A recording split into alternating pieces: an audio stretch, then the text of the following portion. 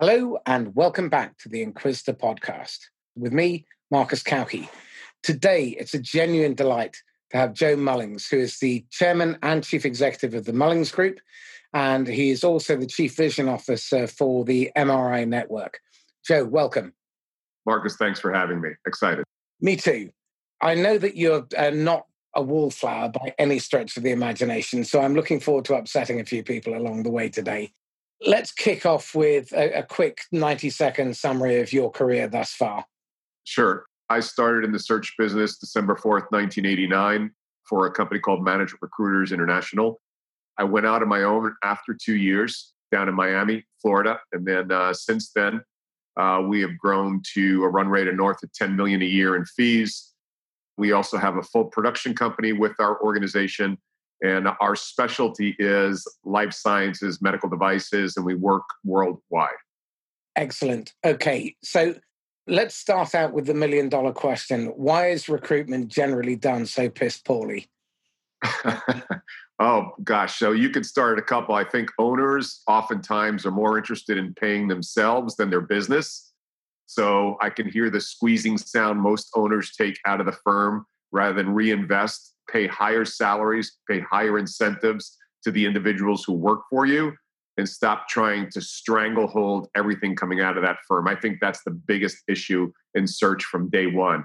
How much money can you get away with paying somebody versus paying the right people to come in and change people and company lives? So there is a rule, which is you sell the way you buy.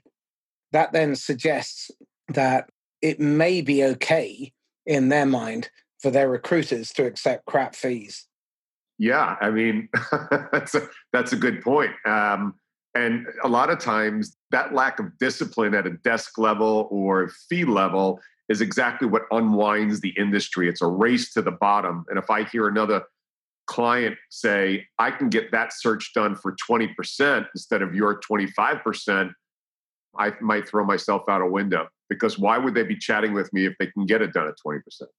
Well, the obvious response to that is, well, when you went to that recruiter and gave them the brief, what did they tell you? At which point the normal response is, I haven't had that conversation. Well, why not? Right.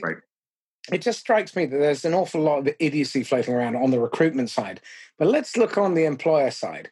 Why would you choose to try and stiff the people who are providing you with the most important resource in your organization on the fee? Why do people think like that? I think it comes down from leadership. I also think that search is like any other profession. You've got a reasonable percentage of people who are competent in the middle of the distribution curve. On the bottom end, you've got incredible incompetency. And at the very high end, you have overperformers. And overperformers never have a problem getting their fees that they want. And they walk away from the fees that they don't want to try and negotiate for. So organizations, corporations massively disrespect the search business.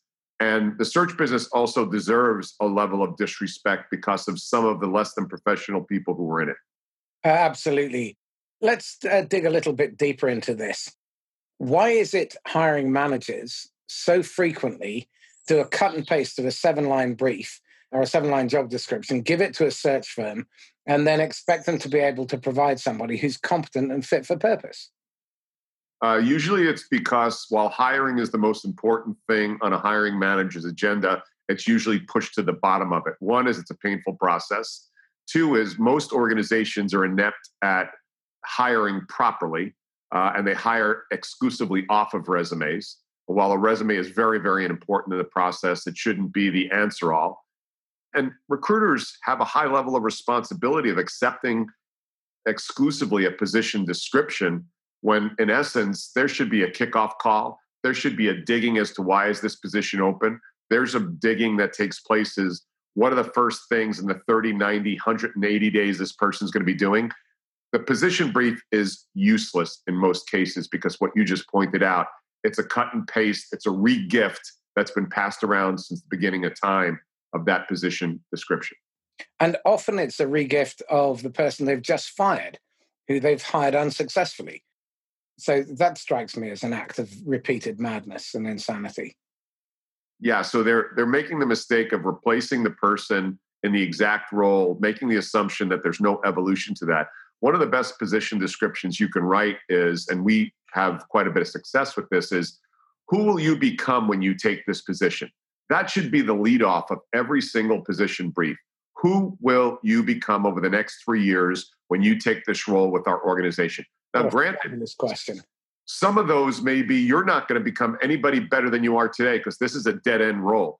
That's fair for the person taking this job if that's what they aspire to. But every single position brief, and this is what I challenge my recruiters is, ask your client, who will this person become over the next 3 years because of this role? And it will be amazing when you open up your recruiting pitch to the population, you're able to answer that. Very interesting. That's a fabulous question, and one that I bet is almost never asked. So let me ask you this. Why is it that so many hiring managers focus on lag indicators rather than leading indicators when they're looking to recruit? They tend to recruit for skills, experience, and historical results, which tell me that Joe may have been good once. They don't tell me whether he's good now. They don't tell me whether he was lucky, whether he was carried. He just happened to be in the right place at the right time. And they don't tell me if you burnt out. Whereas the predictors of success are things like attitudes, beliefs, and values, their cognitive abilities, their ability to adapt, learn, adjust to current environment, and most importantly, habit. What do people need to do repeatedly every day, every week, every month without having someone's boot on their neck in order to be successful in this role? Mm-hmm. Why is it they're so focused on what's happened in the past rather than what is going to happen in the future? Well, it's the process. It's always been done that way. And you know, I don't know how many organizations give some deep, thorough thought to their hiring processes. And you pointed out there's a couple buckets. There's the cognitive intelligence, there's the work rate, right? Because you can't fix lazy and you can't fix stupid. Those are the two things that I interview for immediately. So I look at those two things. And then also scenario dictates what somebody did in one environment. And if you give the same job description, but you put that person in another environment, they may very well excel or crash and burn based upon the environment that they're in. And leadership has been, and I mean from a CEO down, has had very little, and I don't like to use the word training, has given very little thought, insight as to what works best in their organization. Our organization has a $500,000 a year per desk average billing. It's 3 times higher than the industry norm. And I am proud that almost every single one of my people are misfits and probably could not get hired in any other organization. What we've done is we've looked at what is our organization, what excels in it, what doesn't excel in it, and then interview to that versus interviewing to a template that most organizations will point to and refer to during their interview process. Absolutely. And making sure that there is that job fit and that cultural fit is really important. And being able to ensure that you're balancing your team as well with the right mix of people, I think is also something that tends to be overlooked, because I see hiring managers hiring their own image only weaker far, far too frequently. Thoughts? Yeah. And hiring somebody who disagrees with you is not a normal behavior when it's one healthy hiring managers actually seek out. You tend to find echo chambers when you longitudinally take that down range on the performance of an organization, they end up imploding. And so that echo chamber, I mean, you can point to General Electric, GE, which that was a hiring echo chamber for decades. And that is ultimately what the unwinding was of that organization. One of the most difficult things I've had to do as a leader is go forth and seek out people who are smart, who have high level of integrity, who have an incredible work rate, but also in the interview process, challenge me and actually disagree with me until we can unwind the situation and understand each of our perspectives. And it wasn't arguing for the sake of arguing, but it was arguing for the sake of understanding. And that takes a lot of time. But when you do that correctly, you then get this elite band of people that can change a world. I couldn't agree more. I think part of the problem often is that managers reach a level where they ego is brittle and they see challenge as a negative. Whereas in fact, virtually every successful organization that I know, and I've interviewed a lot of sales leaders of some of the most successful technology companies on the planet, and a common red thread is that they encourage constructive conflict. They do have knockdown fights behind closed doors. Once they've agreed a course of action, then they all get behind it. But they expect their people to stand up and have an opinion. And in order to do that, you need to have not only diversity, but you also need to have inclusiveness. And again, I see that as a major problem in a lot of Western corporations. Your thoughts? I couldn't agree more. I just got back from Israel. We were over there shooting our docuseries, True Future. And if you want to check it out, truefuture.tv. And the Israeli culture is very interesting. And I've been very close to it for almost 30 years now. That culture is uncomfortable for most of the Western hemisphere because they're proponents of arguing a point. They're proponents of aggressive behavior. They're proponents of calling bullshit on their superiors. In the army, in the service, where you have to serve 3 years for a male, 2 years for a female out of high school, regardless of your economic strata, you are... No bone spurs then.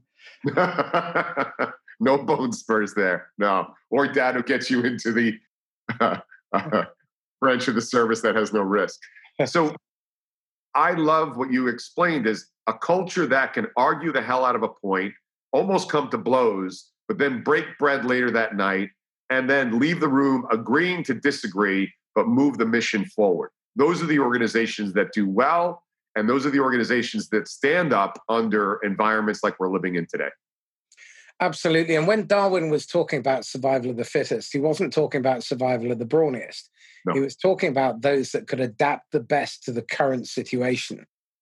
I think if you recruit for that adaptability, then your company can evolve. But too often I see companies trapped by tradition and by the way we've always done it. And when I hear that in an organization, particularly at the leadership level, essentially they're dead men walking. Because at some point, some young pretender will come along. And what I'm really looking forward to over the next 10 to 15 years is just seeing how many of the organizations that used to be bright, innovative, entrepreneurial, getting knocked off their perch. Have you read Safi Bakal's book, Loon Shots? I have not read it yet, but I will. Fabulous book, all about how companies grow and they're innovative and creative. And there comes a point, a tipping point, where it starts to behoove the executives to start knocking down any good ideas. And you start to see this stagnation. And you saw it in Apple. Jobs had to have the development team somewhere else so that they could continue to innovate. And you saw this in Xerox. Xerox used to be the gold standard. And then it kind of died on its ass when it started to become corporate. Here's what happens, and you have to stand guard it in every organization. We stand guard it in ours because we're a 30-plus person firm, and it's too easy to be a renegade and change the world. And then because you need to have some sort of predictability in the workforce, you start enabling SOPs, standard operating procedures. The second you start putting those standard operating procedures in, they're like anything. Taken to an extreme, they will ruin it. They will absolutely ruin it. You take orderliness to an extreme, you get Nazism, right? Anything to that extreme is what you have to stand guard at. And also, it's very, very hard, very difficult to have any organization north of, I think the number is 80 people, for that not to all of a sudden start to have an erosion in production, innovativeness. And so it's super important that you make sure that you keep your teams small. You eliminate SOPs as much as possible. You get divergent thinking as long as the North Star is in agreement on everybody on the team, right? Because if you have a different North Star, then it's not going to work no matter the talent you have on the team. And then finally, I think I get more nauseous watching individuals manage their career upwards rather than make a difference in their workplace. And I see this with very large medical device corporations, that people have punted the ball on taking chances because failure is not rewarded in the West, it's punished. And again, I couldn't agree more, at the risk of sounding like we're in an echo chamber. Failure is your best teacher. I cannot remember a single life-changing lesson from my victories, but from a damn good kicking from my clients and from my failures and drubbings, plenty. I think, to build on your point, policy tells us what not to do. Culture tells us what to do. And I think instead of being so focused on the standard operating procedures, you need a framework, you need values, and you hire for those values. Because if people share your values and they share your mission and purpose, then you're all working towards the same outcome. And that's where you get people changing the world. I'm on a mission at the moment to try and, let me rephrase that, because you take the word try out. I'm on a mission to change the way sales is managed and run, and to stop the shit behavior that's out there. Because I see so many managers encouraging their salespeople to be transactional and selfish instead of being customer-focused, service-orientated, and develop long-term customers, lifelong customers, where you deliver value consistently. So when you pick up the phone to them, they actually respond immediately and they welcome your call because they know you're going to bring value. But most salespeople are instantly forgettable, and most recruiters too. Well, here's why. Rewards drive behavior. And until you change the reward system, you're going to get the same behaviors in sales. So let's look at recruiting for a second, something I'm incredibly intimate with, and I have approached it in an entirely different way, which is what continues to lead to us breaking away from the industry norm. Most search firms reward send-outs, interviews, job orders written, and then ultimately, sure, a placement is celebrated, but a placement is an outcome of those things that are done.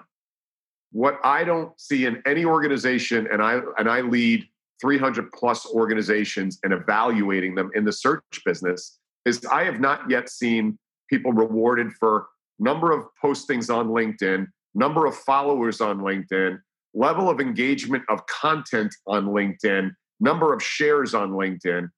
To me, that is developing a subject matter expertise in your area of focus on your desk, and you taking inform, inspire, and educate and unwind the headlines in the industry. That will make you more money in the long term than it will pursuing exclusively send-outs and job orders. Absolutely. And I'd add to that you should be looking at account penetration and account retention. And in terms of sales activity, there are 4 things that every manager should be measuring. Daily unique effective conversations, not the number of dials. Number of dials is just busy work. Daily unique effective conversations means you make the dial, you get past the gatekeeper, you get through to the decision maker, you contract that you're going to explain the purpose of your call, and at the end of the call, they will make a yes or a no decision. If you do 5 to 7 of those a day, guaranteed in most professional services, you will have more than enough pipeline within 7 months to do 2 to 3 times your quota. Second thing, deal velocity. How quickly opportunities and how smoothly deals are moving through the funnel. Are they bunching up so they look like Dolly Parton or Kim Kardashian? Because if the pipeline starts getting constipated like that, that's telling you that you don't have the deal velocity and there is something that's coachable that needs to be remedied. The third thing is the qualified moving to closable stage. Do you have 3 to 5 times more at the qualified stage moving to closable opportunity? If you do, then chances are you will come in at 3 to 5 times your quota. And then the next one, which is a really interesting one, because 7 out of 8 first meetings do not result in a second meeting. Now, when you consider the amount of effort that goes into acquiring an opportunity or a lead, and then you blow it on the first meeting because you don't deliver value. KPMG in 2019 released some research that suggests only 6 minutes in every hour a salesperson is in front of a C-suite executive where they're delivering value. So that's a travesty. And when you consider someone might be running, 100 million P&L, they're on 50 grand a day. That means that they're on 4,000 an hour. No, more than that, whatever it is, 6,000 an hour. And how dare you waste even 1 minute of their time? Every minute you waste is $100 of the company's money wasted. You better be prepared. You should be doing your research. You shouldn't be doing your housekeeping questions to the C-suite. And you should be delivering value from the moment you open your mouth till the moment you leave. Otherwise, you're not going to get invited back. So those are the 4 metrics that really matter. And I would agree with all of those. What I would do is I would change the delivery system of them. One of the things that recruiting, sending itself to the bottom of the ocean on, is making the telephone the first move they make. Look, I value phone time as much as anybody else. But having said that, the phone is going to change its position in the value prop. One of the things that we've done well, which has allowed us, again, to have more than 500,000 cash in per desk in our office, is creating your subject matter expertise online at scale where the world can see it before they even talk to you. Absolutely. So let's look at classic recruiting. You can become a good recruiter if you put your heart and soul into it. It takes a good solid 5 years if all you do is build that up around telephone calls. You just can't get enough reps in.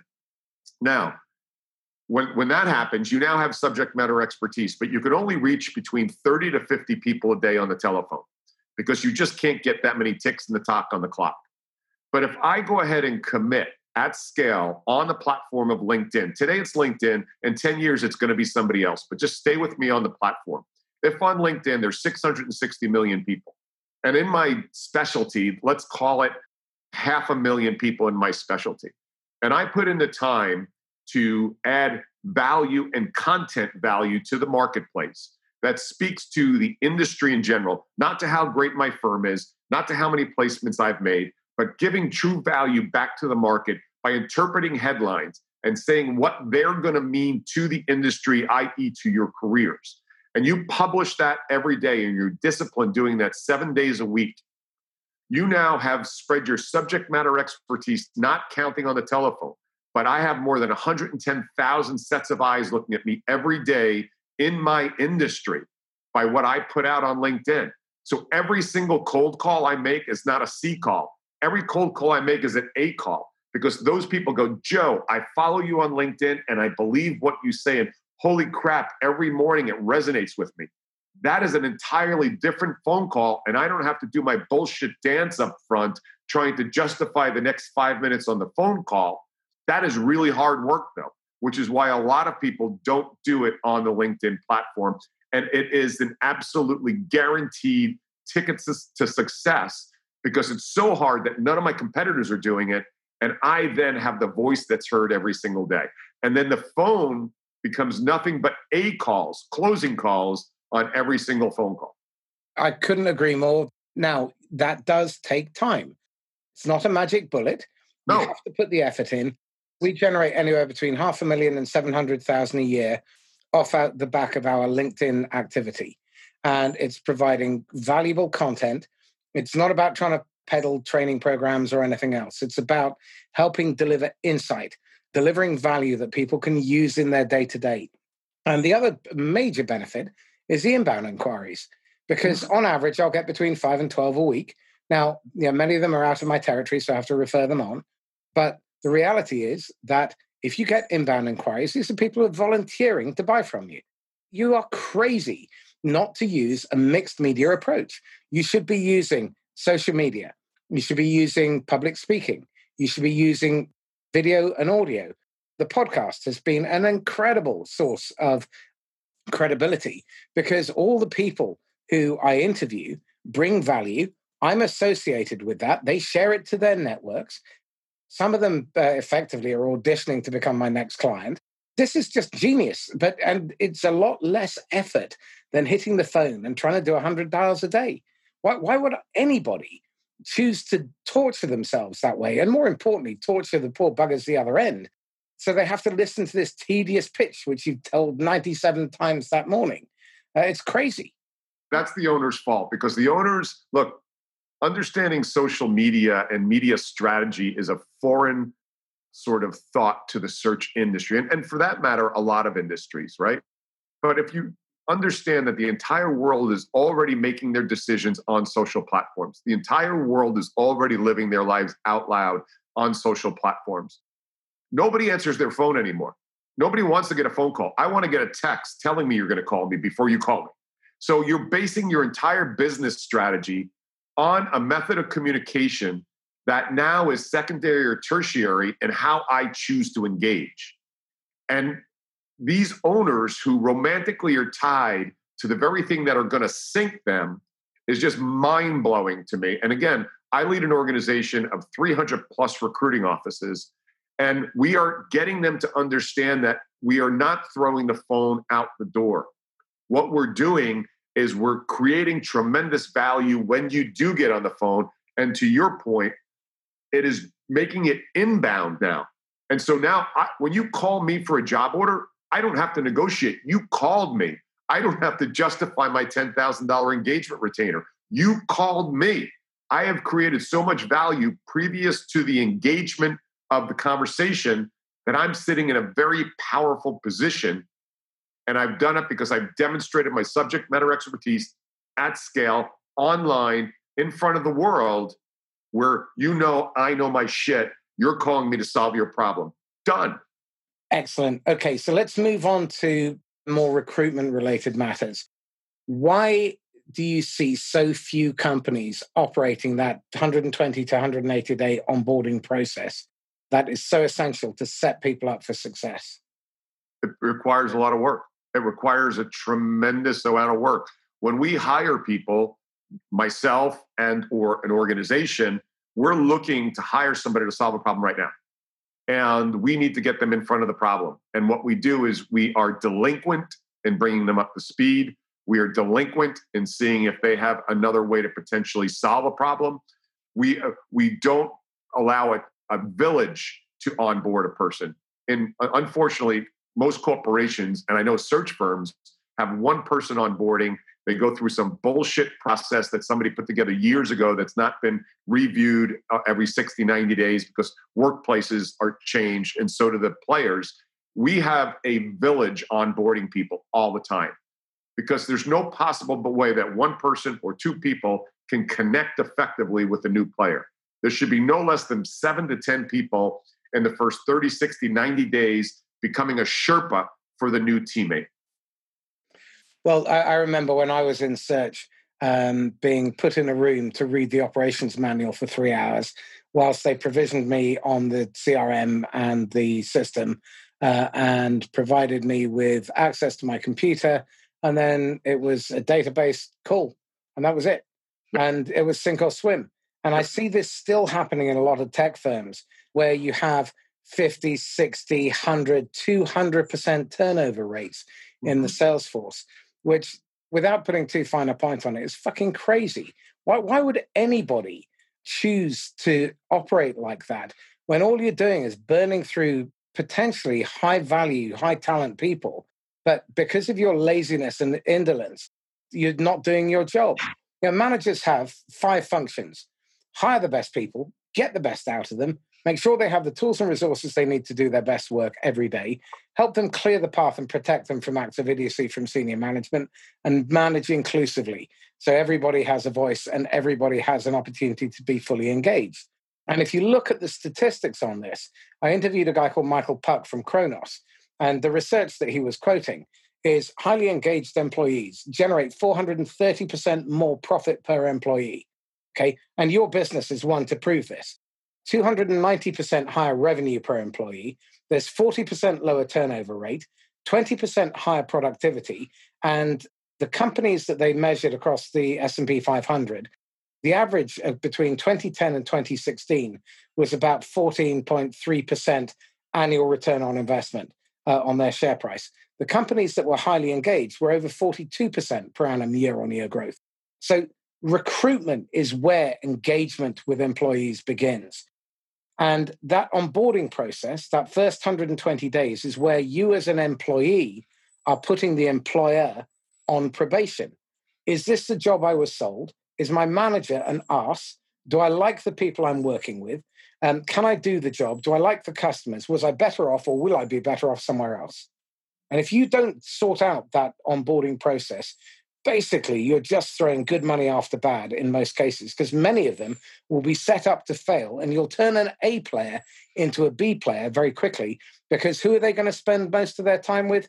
The people who are in the office, who are whining, bitching, moaning, complaining, and making excuses about why everything isn't their fault. Look, you just made a very elegant, detailed point.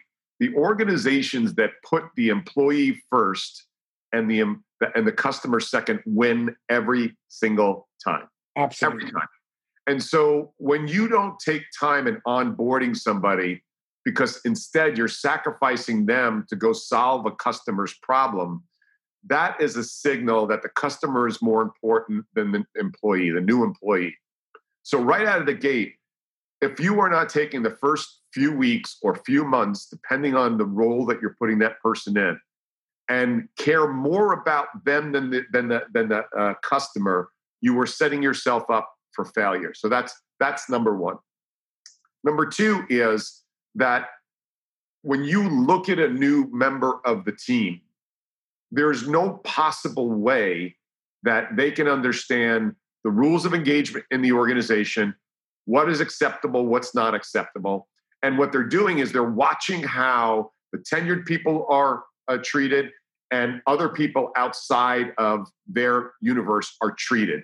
They then take those signals and they put them into their operating system. And that's how they work moving forward in the organization, like it or dislike it, because this is the job that they have. So as a leader, it's incredibly important that you put that person in as many scenarios as possible and continue to demonstrate, not just lip service, demonstrate that your first 2 weeks, 4 weeks, 8 weeks here, I don't give a shit if you make me $1 as a headhunter. Where in the old days, I was guilty of it. Get on the phone, 100 calls, 4 hours of connect time. Let me see if you could bleed out of your ears for the first 2 weeks. Then after that, I'll decide how much work I put into you. I used to run an office like that. What was the impact? It was a small office. It was a 3 to 5 desk office. You know, I had some reasonable retention, but I burned through people. And then years later, what did I do? I said, you know what? I'm going to start everybody on a large salary on a base, not tied to commission. Your first year, you're all base salary. And if you hit a certain number, then you get commission. But our base salary, American, were anywhere between $70,000 and $100,000. So I had the person worrying about their personal development, not making a placement. But on top of that, though, I made sure I hired the right person. I just didn't throw that 70 to 100,000 at anybody who could fog a mirror. I then was allowed to get a best athlete showing up on the playing field that day based upon cognitive intelligence, integrity, understanding the North Star, work rate, all of those things. And I said, I believe in you. I'm not going to have you worrying about paying your rent or your beer money, but I'm going to tell you that I'm absolutely going to ask you to deliver on everything on your own personal development your first year. And then every year after that will take care of itself. My retention, 25 years, 19 years, 17 years, 12 years, 9 years.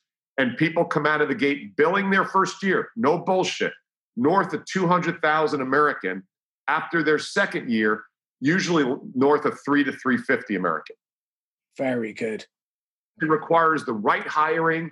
It requires the right onboarding. And in the beginning, I said, you've got to pay your business before you pay yourself. So you've got a really interesting, I'd say theory, but I'm going to say a law around performance versus trust. Do you mind sharing that? Yeah. So look, I work with a personal coach myself, right? So I'm under construction. My ability to write and share some of the shit I put out there that really resonates with people is because I'm a fucking work in progress. And I am a damaged soul. But there's nothing stronger than a wounded teacher with good intentions. And so, look, I care more about your personal and professional development than your comfort. That's super important to me. If you're coming to my organization to be comfortable at the expense of your personal and professional development, we try and interview that out in the process, right? So to me, if I hire you and you join this team, I just show you what the guardrails are. And I don't care if you bounce off those guardrails the whole way, if you're doing it your way and it's not coming at the expense of somebody else within the organization. So to me, I'm hiring you. I'm trusting you to do your job. I'm going to leave you alone. And until you give me a reason that you have violated the rule of integrity and you violated the rule of trust, that you go and do your thing. And I have been pleasantly surprised and humbled by the performance of my teammates based on that approach. So in your videos, which I strongly recommend people have a look at, you say that someone with high trust, but not necessarily great performer. Yeah. So if you take a grid and you take the X and the Y axis on that grid, and on the X axis, which is the vertical axis, you put trust, and trust is high at the top end, low at the bottom end, right? And then on the Y axis, you have performance, right? And on the low end left side is low performance, and the right end is high performance. Nearly every single team that can do amazing things will absolutely sacrifice performance for a higher level of trust. No question in my mind. As you split that as a 45-degree up the middle, I would always take a high trust individual who's an average performer over the prick who is a high-end performer but incredibly low on trust. I will sacrifice performance for trust every day of the week because I'm playing long ball. If I have to play a 5-minute gunfight, I might take the high performer over trust. I have to think about that. But if I'm in a long, drawn-out foxhole battle, I will take an average shot over somebody who I know who's got my six covered, my back covered all day long. No question about it. And thanks for sharing that. That's one of my most favorite videos that we shot in the middle of our bullpen that talks about that dynamic between people. And then you can train somebody who's a prick if they're a good human being, if you let them know that they're untrustworthy and their team thinks of them as a piece of garbage based upon their behaviors. People can be rewired if you give them that chance. Again, I agree. I've seen it for the last 35 years that top performers who allow their ego to get in the way, they trample over the backs of others, they take the credit, then they have a short shelf life. And what you tend to see is these top performers last 12 to 18 months, then they move on because they're toxic. And what was really interesting, I interviewed Tom Schodorf, and one of the first things he did when he took over sales at Splunk was fire two of his two highest sales performers because they weren't going to adapt and they didn't fit the culture that he was trying to build. And as soon as he did that, morale went up and people realized that actually they all had to row in the same direction and that they were looking for contributors, not takers. And it's so important because in the human relationship game, we are pack animals and we perform better when we collaborate. I'm curious, how much of your work historically has been working with partners? You mean partners in my business with me? No, third parties who either are introducers or you co-sell or... We don't do much at all. We don't do much co-selling or co-partnering at all. And I'm going to answer that, but I don't want part of this trust thing to go out the door in performer as a final item on it. Here's where the big issue is in the sales world, and I know you index heavily towards the sales world. Most sales leaders are promoted because they're the best salespeople. They're not the best leaders. And typically, the best salespeople probably are also, because they're so ego-driven, and it's not a bad thing, it's a statement. And if you think back about the best salespeople of all time, that it is all about them and less about their team. Now, that's changing a little bit, but for the most part, it's a reasonable assumption. And so now you take the highest selling, best salesperson whose numbers go up, and he or she gets put into director and vice president roles. And they don't understand the importance of trust because it's not gotten them to where they've gone there. Sure, they have trust potentially with their customers, but they don't necessarily have trusts with their teammates. They're generally outliers because they're such great performers, and they allow the sale to come to the expense of their sales team. So now you promote the best salespeople. When was the last time you heard a shit salesperson got promoted to VP as a leader? Not very often, but sometimes they are the most trustworthy, and they're just average salespeople. And so that's why I think sales does so poorly in an organization that rewards exclusively numbers instead of influence on the entire team. I want to build on your point here. One of the best managers that I have ever had the genuine privilege of working with worked in a hotel chain that I've had as a client. And historically, he was quite an average salesperson, but he was breathtaking as a manager because he cared. He had compassion. His satisfaction was derived from helping his people perform brilliantly. And he added 29% to their EBITDA in a failing group of 10 hotels. And it was just a joy to behold. Now, touching on what you've already described here, what you normally get is the top performer, and you lose them as a great performer and you turn them into a shit manager who then in turn has a toxic effect on the rest of the team. So you get a double whammy. But it's worse than that, because I think historically in direct sales, yes, you can be selfish, and you need to be selfish to be a top producer. I interviewed a chap called Tom Castley, who works at Outreach, and he made a fascinating observation, which is the people who make the best managers are never the top salespeople. They are the salespeople who have the highest account penetration because they come with compassion, they think strategically, they derive their satisfaction from seeing their clients succeed. And so when they move into management, they're all about helping their people to succeed. And what then happens is you start building really high-performing teams who end up with long-lived customers where you've got deep and wide in the organization. They're buying everything that you sell. And the net result of that is that you don't have to constantly scrabble around, because I think the single biggest driver for shit sales behavior and that rush to discount and give stuff away, free consulting, is weak pipeline. Yep. You prospect for choice. If you have a full sales pipeline that's 3 to 5 times larger at the qualified moving to closable stage, you can turn away any business. You can walk away from bad business, the business you shouldn't win, anyone who doesn't want to pay your retainer and your interim fee and your final massive fee. And I've got recruitment clients who get anywhere between 36 and 50% of first year's total gross emoluments, not just their base salary, but everything around it.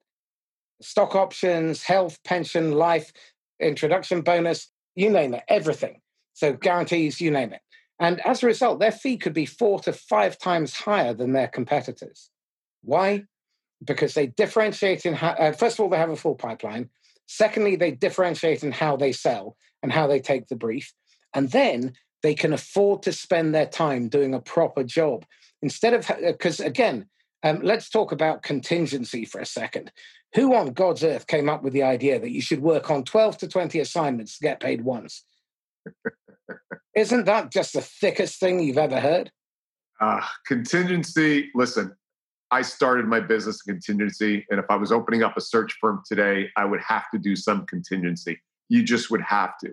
The quicker, though, you index out of contingency and you get off of that slow drip, it's a crack pipe because you can justify it every single time because your pipeline is empty. Yet, if you would spend more time establishing and demonstrating your subject matter expertise and your value in the marketplace and deliver insane business, you can immediately walk into retainer. But you have to have the guts to do that and commit to 6 to 9 months of not ever going back to contingency. And most people are weak and will say that they would go broke if they did that. And that just means you ought to have a smaller car, live in a smaller apartment, and eat ramen noodles rather than be a slave to the contingency business because you want to have the right watch on or the right belt on, or it's your ego. You are insane if you are subscribing to a contingency model in search.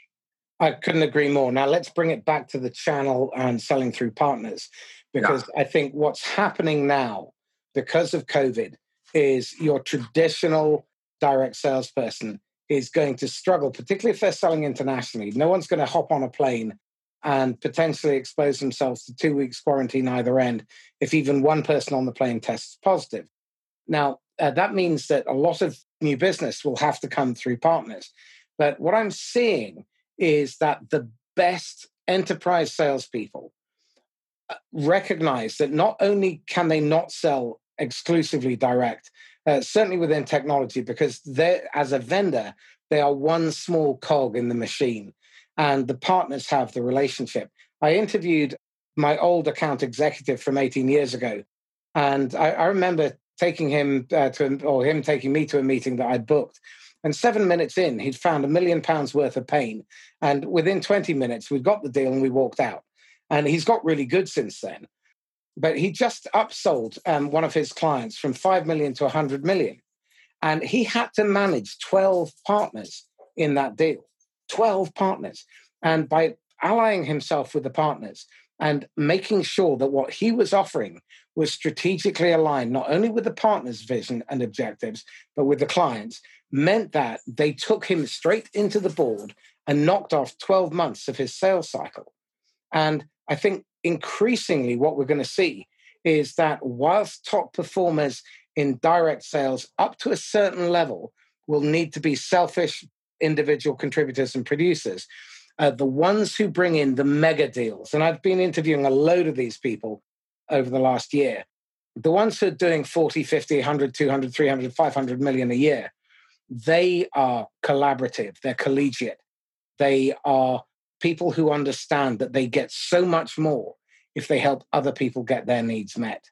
I would agree with that 100%. And I want to stay on that sort of partnering, because there's an additional perspective on that. So look, if you were exclusively coming through one channel in an organization, and I'm glad you brought this up, and let's just call it perm recruiting for the sake of this show, and that is your only channel, and you were counting on that being your channel, and you already are not a sort of career maker in that space, you're going to have an issue.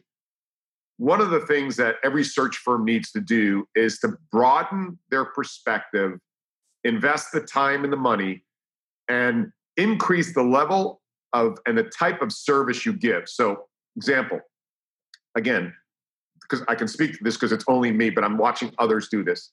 We went from full perm to we opened up an interim business, a contracting side of our business, because our customers, I knew pre-COVID that our customers were doing an enormous amount of money and I wasn't getting that shot on goal. And so I then said, we're going to open up an interim business. We actually started to kick it off right at the beginning of COVID. And it's going to be a tremendous business as organizations start to onboard, because they're going to look at other ways to save money, but they still need to get work done. So that's number one. So now I've broadened my offering to my client base, because interim companies or contracting companies were eventually going to spread into perm. And if they already had that customer in interim, they were going to box me out potentially in perm, right? Instead, what am I doing? I'm doing it the other way. Also, our clients now are developing their hiring brand online. They are going out to PR firms in order to develop their hiring narrative to the marketplace. What have we done? We created our own production company, a multi-million-dollar production company. So when you asked me the question earlier, do I partner with people? I now understand the context of it. I don't, because that's my own need for excellence in everything we do. And I don't want to be at the potential liability of a less than optimal person. What we're doing is we're creating our own internal offering and partnering, and have tremendously broadened our product offering to clients, which is the same as bringing in outside partners, because the reason you bring in outside partners is to expand your call point or potentially aggregate that together.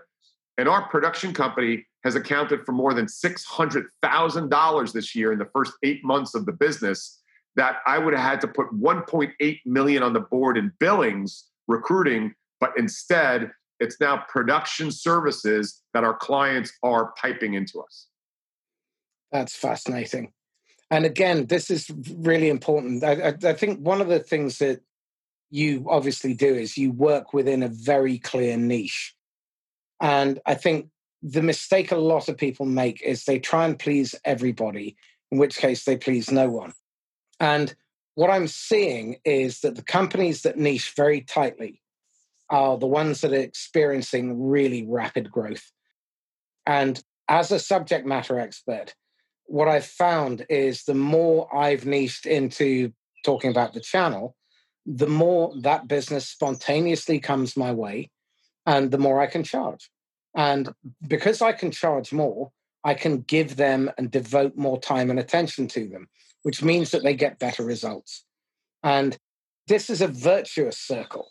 And so, again, it's really important to understand that when you are building your business, you need to have absolute clarity of vision.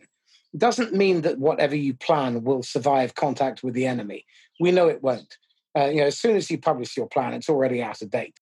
But you need to understand why you are in business, who you are trying to serve, and what value they are looking to derive. And then build your offering around those ideal customers. So again, let's talk to that. So often what I see recruiters do is they try and recruit and they don't know who their ideal customer is. So they find someone who's a 57% fit or a 72% fit. And then they end up spending an awful lot of time remediating and trying to satisfy people who they can't satisfy. What advice would you give to recruiters if they're setting up or they're trying to turn their recruitment business around? So you nailed it right there. Is you have absolutely got to be an expert in your industry, and you've got to be able to index down. Like a salesperson's just not a salesperson. A marketing person's just not a marketing person. An engineer is not just an engineer. There are multiple very clear delineation between certain expertise. And let's look at the world. The world is moving to software, firmware, service-oriented. If you're only looking at making things exclusively, you're going to have an issue. So you've got to absolutely have a mindset of hardware, firmware, software, SaaS, et cetera.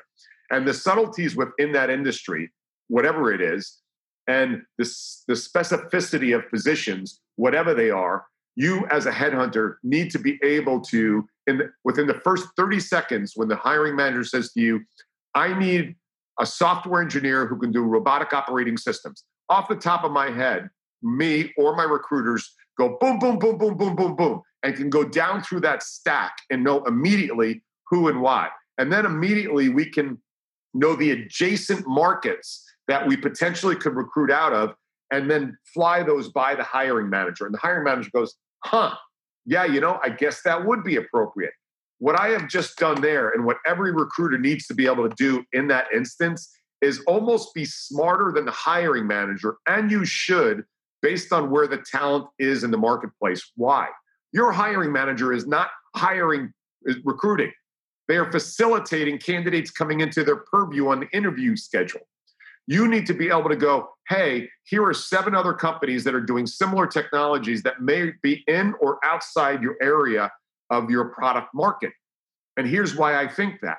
When you can start to do that in nearly every single position, when you're on the phone with your client, you suddenly have boxed out every single competitor. Yet, what do I see? You pointed it out. I see people who kind of know their market. I see people who kind of will fall into working a desk because it's better than the garbage desk they just jumped off of. Yet they didn't commit 30 days of over-the-top studying. You can go to Khan Academy and learn any business. You can go to YouTube and learn any business. You could sit in the pocket and invest 30 days of insane studying to then, for the rest of your recruiting life, be a subject matter expert and then be able to demonstrate it at scale online that can double to triple your earnings within 12 months of a year. There's no doubt about it. You've just given me a little moment of inspiration here because I think, I believe fundamentally that managers have one top priority, which is to hire brilliantly. Now, I believe that recruitment, interviewing should be a daily KPI, and it should be something that they do consistently without fail.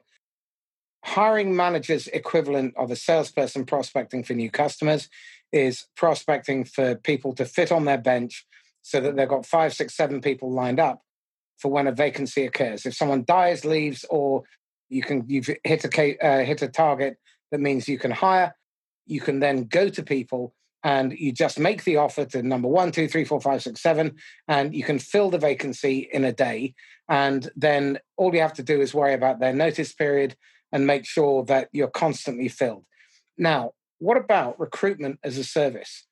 Is anybody out there offering to work on a monthly retainer to consistently fill the pipeline? Yeah, so the answer is yes, and we've been doing that. So that started with us with Google and Johnson & Johnson 5 years ago. They had hired us to build out a substantial robotic platform for them. And we were on a monthly retainer in order to fill positions, but also to have bench strength on critical positions that they knew were going to be coming 6 to 9 months from now. So not just in case somebody left. We sat with them, with Google and J&J, and they said, our hiring initiative this year are these 120 positions. Now, we're going through some clinical studies, and some of these things are not going to happen until August, September, October. But what we want to do is we want the pipeline loaded in the Q1. We want to talk to all the people. We then want to keep them apprised of what's going on. And we want you to load our bench strength up. So that was one company that did with.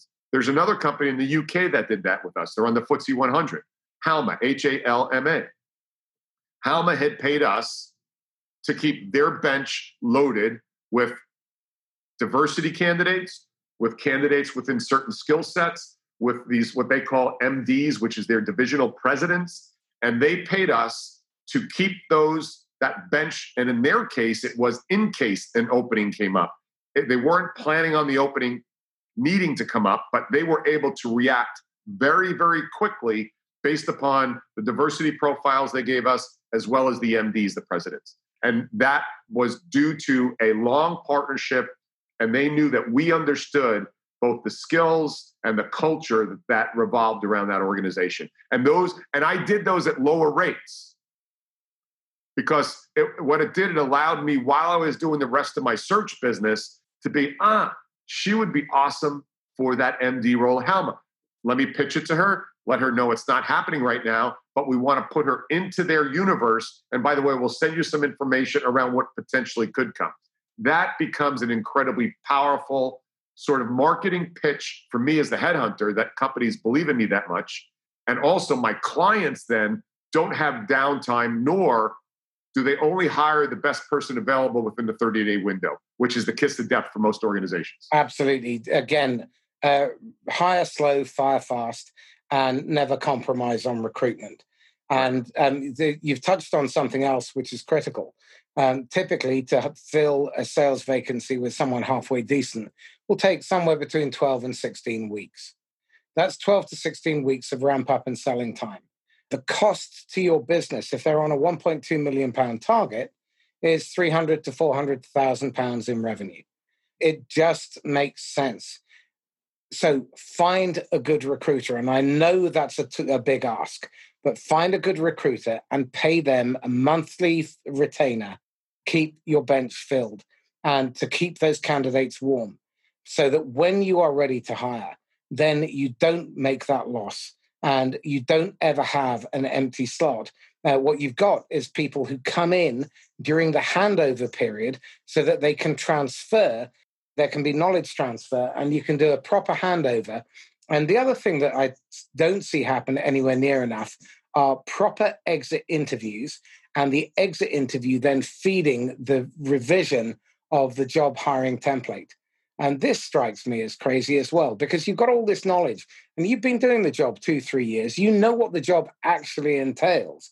Why would you not want to capture that as the employer?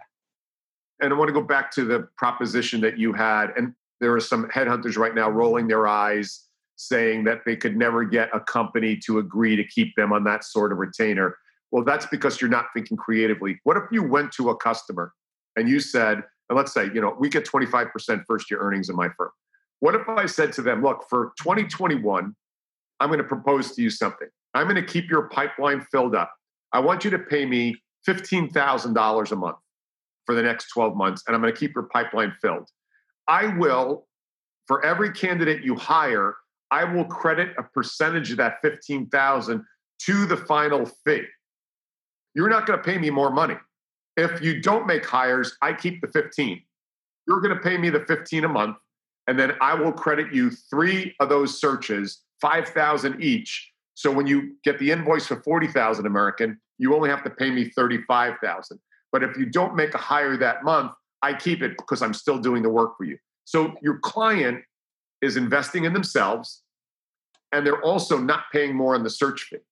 And you get to have a cash flow in your organization. And if you do that with 3 or 4 clients, you can dramatically differ how you build your search firm moving forward and the types of people you should have in your search firm, not just people who hump the phone, but actually content development people, sort of customer service people, search firm experience people, all of these.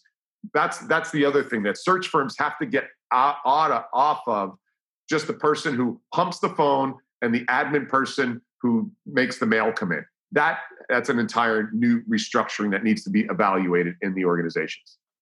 Well, again, if you do that, then you become a strategic partner to your customer. And very few recruiters are viewed as, everyone blathers on about being a trusted advisor. But I think that's a terrible, terrible cliche.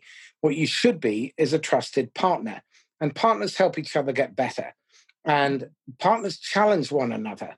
And they question the direction. They question why someone is doing what they're doing. They prevent them.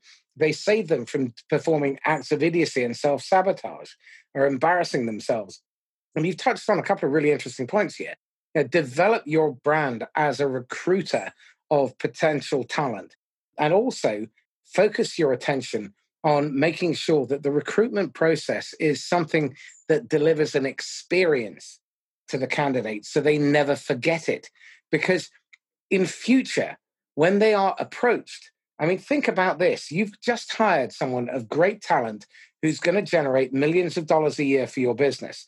And now they're being approached by other headhunters who are doing the same old shit, different day, and treating them like they were a slave trader in the forum in Rome. And they're trying to transact. That's going to leave a very bitter taste in their mouth. And they're going to say to themselves, I'm better off where I am. And that way you get to keep the people that you've invested in, that you've trained, that you've onboarded, that you've coached, and you've turned in, or you've helped develop to meet their full potential. Absolutely. And you bring up a really good point. You know who the least important person is in the placement process? The person you just placed, because they are now off the market for the next 1, 2, 5 years. You know who the most important people are? Are the people who were the last 10 finalists that didn't get the offer, because they're still available and they're still hungry for a job and they still are counting on you and trusted you enough to take the first phone call, to send you the CV, to take a day off from work, to go interview, to then get debrief, to expose themselves to a new career opportunity. And what do a majority of recruiters do? They ghost those people, or they're too slow in getting back to them with bad news. And I will tell you, the most valuable thing you can do as a recruiter above everything else is treat the people who don't get the job offer, who went out on an interview for you. If you don't treat them as gold, you're a moron and you're going to get out of business. If you treat them as gold, they will return your phone calls. They will go out on another interview for you, and they will become sort of miners of information for you, because the number of people that disrespect and ghost them is profound and mind-blowing to me. So keep that in mind. Stop with catering to the person you just placed. Certainly respect them. But the 10 people who came in second and third, go give them some love and respect. So important. And they will be referral sources. All day long. All day long. So, Joe, we've come to the top of the hour. This has been a thrilling and a really insightful conversation. I'd love to do this again if you're game. I'm up for it. You ask fabulous questions and offer fabulous insight. And there's nothing more that I love is challenging, intelligent conversation with people who understand the opportunities and challenges in our profession. Thank you. Well, coming from you, I take that as incredible flattery. I'm delighted. Tell me, what are you struggling with? What are you wrestling with at the moment? Finding enough good headhunters for my firm, because we are about to move into the golden age of recruiting. If you think about it, so I've got an offer going out next week to a fellow in the UK. I can't tell you who he is right now. And we're hiring there. We just hired somebody else remote in Cleveland, Ohio, which I've never done before. HR always sucked at recruiting anyway. They never wanted to do it. Somebody threw it into their bailiwick a long time ago. HR is HR, recruiting is recruiting. But every time you think about the next year to 18 months while we go through this, and it's not going to end before then, these individuals in HR are going to be overworked, under-resourced. They're going to have to be onboarding people, handling furloughed people, dealing with environmental health and safety issues, protocols inside the organization. They will have zero time to do recruiting. And so who's going to do it? We are. Our community is. And so I'm right now trying to hire 5 to 10 recruiters for my firm who will fit the intelligence, the work rate, the commitment to the craft, and the no bullshit approach to really changing people's lives. That's my challenge right now. And we're going to solve the problem. And we actually have a recruiter for recruiters who is located out of the UK, Walter Doherty, doing work for us. And so with that, if you're interested in working for a firm like ours, cheap pitch here, give me a call because we are looking for really good recruiters right now. Excellent. I'll keep an eye out for you as well. I appreciate that. Excellent. Okay, so you've got a golden ticket and you could go back and advise the idiot Joe, age 23. Yeah. What choice bit of advice would you give him? Even if you have no regrets, what choice bit of advice would you give him? Yeah, so good. I don't have any regrets. I reflect on everything, but I regret nothing. What I would talk to the moron at 23 was never think small. Take a 50% cut in pay and then put your search firm in a bigger city so you get a better chance of attracting a larger number of talented people who see what you see. That's what it would have been. I would have bought a smaller house and put more money into my firm. I would have had less cars and put more money into my firm. And I could have gotten to where I am happily at today a lot quicker. Good advice. What are you watching, reading, listening to that you really rate that you think other either recruiters or managers, salespeople should be paying heed to? So as an author, I'm a big fan of Yuval Harari in general. So I love reading him. And no matter what you do as a person, it's just an interesting way to look at things. I love Jordan Peterson. Jordan's amazing. So I listen to as much what Jordan can put out as possible. And I love Brene Brown. I mean, those are 3 very different people Absolutely. That I get my thoughts and inspiration from. Again, I agree with all 3 of those. I'd strongly recommend David Epstein on his book Range is brilliant. I'd also read Jay Heinrich's book, Thank You for Arguing, which is all about rhetoric. And it's genuinely fascinating. I interviewed him about a month ago, and it opened my eyes to a whole different aspect to communication. And I rather enjoyed the Thinking Bigly by Scott Adams. And what was his more recent book? I can't remember off the top of my head, but that's worth a read, looking at how you can get out of your own echo chamber. Now, I don't necessarily agree with him all the way through, but it causes you to think. And in fact, another one, if you haven't read it, Keith Cunningham's book, The Road Less Stupid. I'll look at that one. That's a must read. I would throw Thomas Friedman in there too. I like Thomas Friedman. Thank you for being late. He's got a couple things out there that are really interesting to look at. So those are mine too. Excellent. Joe, how can people get hold of you?